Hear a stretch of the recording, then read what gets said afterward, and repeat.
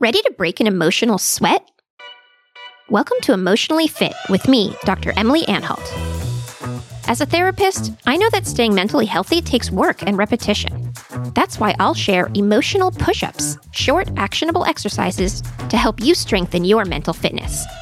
From improving your friendships to managing stress, let's flex those feels and do some reps together.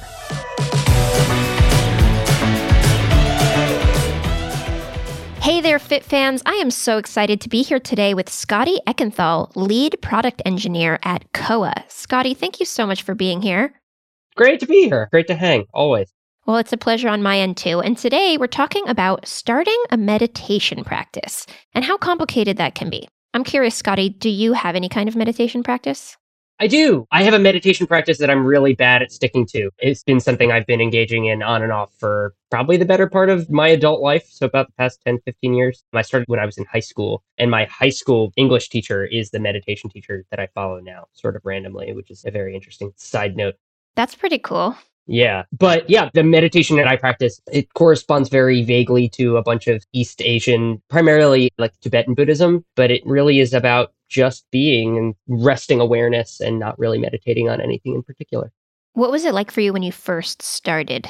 When I first started meditating, I was I was but a wee child. I was, I guess, 15 or 16 years old. It's interesting because I think when I first started meditating, I was sort of searching for an answer without a question. In the therapy world, one refrain I hear from my therapist so often is, we all think that our childhoods were idyllic and perfect, and I am no different. I thought being spiritual and searching for something was just part of what you did, regardless of how happy or content one is. And then it wasn't until I continued to grow that the world slapped me in the face. But it was, I don't know, when I was a kid, it was a way to try to grapple with what life was, which is so funny because now it has nothing to do with that. Now it has to do with not trying to grapple with what life is.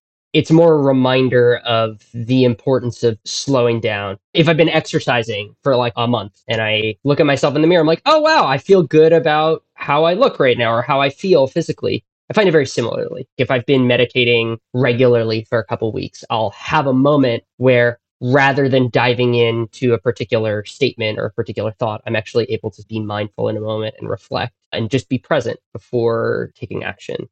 I love that. I love that comparison that in a few weeks of working out, our bodies probably don't change that much, but we feel different looking at them. Similarly with meditation, I think that's absolutely true. 100%. And I know for me, it was pretty complicated when I first started meditating because it didn't really feel like anything was happening for a while. Part of the problem for me, though, was I really tried to go from 0 to 100. I was like, okay, I should start meditating. I'll just put 45 minutes on the timer. And I got this. It'll be great. And then 3 minutes in, I was like, oh my God, this is awful. I should quit forever. There's no way I can do this for 45 minutes. And so then I realized at some point that going from not meditating to becoming a good meditator is like going from never lifting weight to becoming a bodybuilder. You have to start a few pounds at a time. You have to stick with it. You have to really lean into patience and repetition. And another thing that's tough about it is that I think it can be hard to trust that it's worth all the work. What are the benefits of meditation and when do you start feeling them? So one way I started to think about it is that meditation is the process of building a tiny house inside of yourself that is safe and calm. It takes years to create. It needs continual maintenance. But once it's there, you can go and sit inside this little house, accessing all of the safety and calm that you need anytime you need it. What do you think about that idea? I like it. And to be clear, I think it really doesn't matter what I think about your particular take. Whatever works for you. And that's the most important thing. How I would take that and shape it into my world is that there's already a tiny house in my brain somewhere, but maybe the tiny house is inside a giant, crazy, chaotic mansion. And it's just a matter of always remembering, oh yeah, I can always go back there. For me, meditation is less about finding calm and more about acknowledging what is always there. So we don't need to think about breathing, right? You don't need to think about a number of things that your body is doing right now. But if you were to take a step back, you're like, oh, okay, cool. My back is propping my body up straight. It's resting against the back of my chair. I can feel my feet on the ground. I can hear the whoosh of the highway outside of my window, and I can feel my breath coming in through my nose and out through my mouth. There's all these things that are just happening. And I guess that's the tiny house that's always there. There's no effort involved in any of it, which I guess is the other thing that in hearing what you were talking about, I thought was interesting, is that meditation is really hard. It's so hard, but also it's not, because if you're meditating and it's hard, you're still meditating. You're still succeeding. There is no outcome that's required in order for you to succeed. Sounds like for you, there's something that's there always, and meditating is just about being present with that thing. Mm-hmm. For me, especially because I have raging ADHD, I don't feel like it's always there. I feel like I've had to really cultivate it. And I've had to actually build the house. Maybe the calm existed, but I had to build the structure around that calm in order to be able to sit in it. So, I mean, I don't think these two things are actually that different, but various ways to think about it. Yeah, I think just because it's always there, and just because resting awareness is like this foundational thing, it doesn't make it easy. Like, it's still impossible. The world is still really hard and chaotic. I think it's more just a framing of where am I trying to go. Meditating is more about the letting go than the trying to get somewhere new. Mm-hmm. But to your point, it doesn't matter. Whatever works for you is what you should be doing. Yeah, I definitely think there's different paths to that place. Mm-hmm. For me, I know that what finally did work was that I started a 2-minute a day meditation practice. I stopped asking myself to do it for more than 2 minutes, but I did it every single day. Every day I woke up, I put 2 minutes on my timer, and I sat quietly with myself for 2 minutes. And then after a few weeks, 2 minutes started to feel too short, which it didn't at the beginning. 2 minutes felt long at the beginning. Totally. And then all of a sudden, 2 minutes felt too short. So I upped it to 3 minutes. And then after a while, that started to feel too short. So I upped it to 5 minutes. And that's actually where I am now. I meditate for 5 minutes only every single morning. And I do it to a song that I really love, which I'll share the name of that song in the notes and at the end of this. And what's amazing is that when I'm stressed now, I've noticed that I can sort of drop into this calm place that I've built inside of myself for about 5 minutes. After 5 minutes, I get kicked out. And that's okay, because that's as hard as I've worked on my little house. So that's what's kind of worked for me. Can you describe the feeling of you're stressed and all of a sudden now you're dropping into your tiny house? How does that manifest for you? I'm curious. I'd almost feel like my body will be in that sort of sympathetic fight or flight mode. I'll be stressed, I'll be overwhelmed, and then I'll remember, okay, wait, you have this place you can drop into, and it feels like it lives here in my chest behind my sternum. And I will feel myself actually just kind of drop into it, and it's like my body unclenches and chills, and my blood pressure comes down a little bit, and I feel like I can get out of my head, and so my mind kind of quiets, and I feel just kind of still and present and calm. And then after about 5 minutes, it all starts whirring up again, and I get evicted from my pretty little calm house. But it's there if I need it again later. Get out of here. It's interesting because I think we're talking about is why do we meditate? Well, we meditate because it makes us feel good, but also it's like exercising. It is something that helps us in our day to day. Well, I think that leads perfectly into our push-up today, which is that we are going to meditate together right now, right here for exactly 3 minutes. And everyone listening in, I hope you'll join us. I hope you'll find a comfortable place to sit and just sit quietly with yourself. There's nothing that has to come out of it. If you find your mind wandering, you can gently bring it back to your breathing or to the song that we're going to play. I know it might sound a little trite, but just try it because you have to start somewhere. And I will say it does get easier over time if you stick with it. So, Scotty, what do you say? Are you up for meditating with me? Yeah. Okay, so everyone listening in, if you're able, find a comfortable place to sit and meditate with us.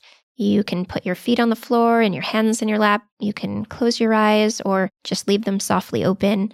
But all I mean by meditate is sit quietly with yourself. It will blossom into much more time later if you stick with it.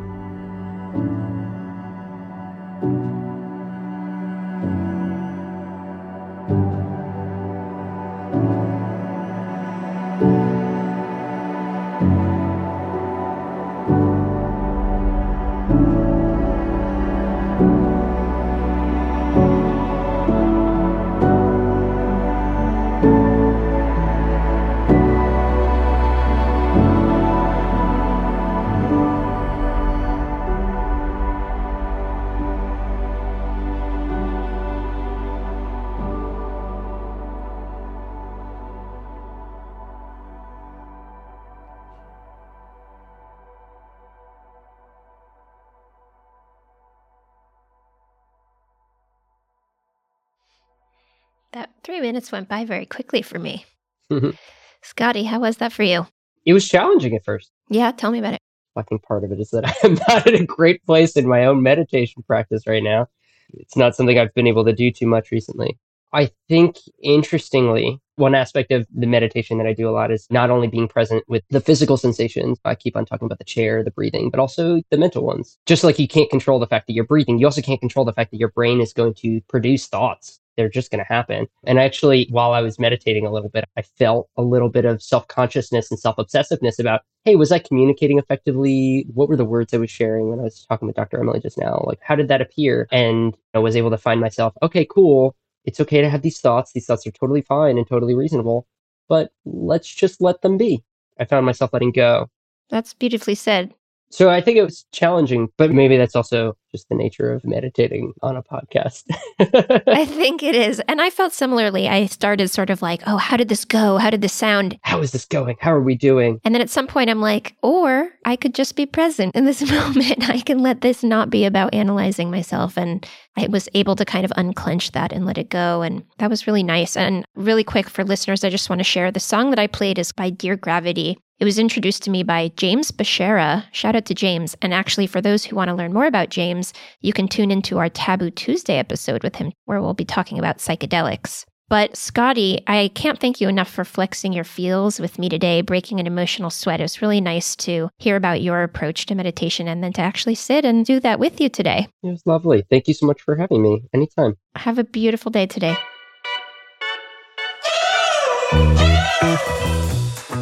Thanks for listening to Emotionally Fit, hosted by me, Dr. Emily Anhalt. Did you do today's push-up alongside me and my guest? Tweet your experience with the hashtag EmotionallyFit and follow me at Dr. Emily Anhalt.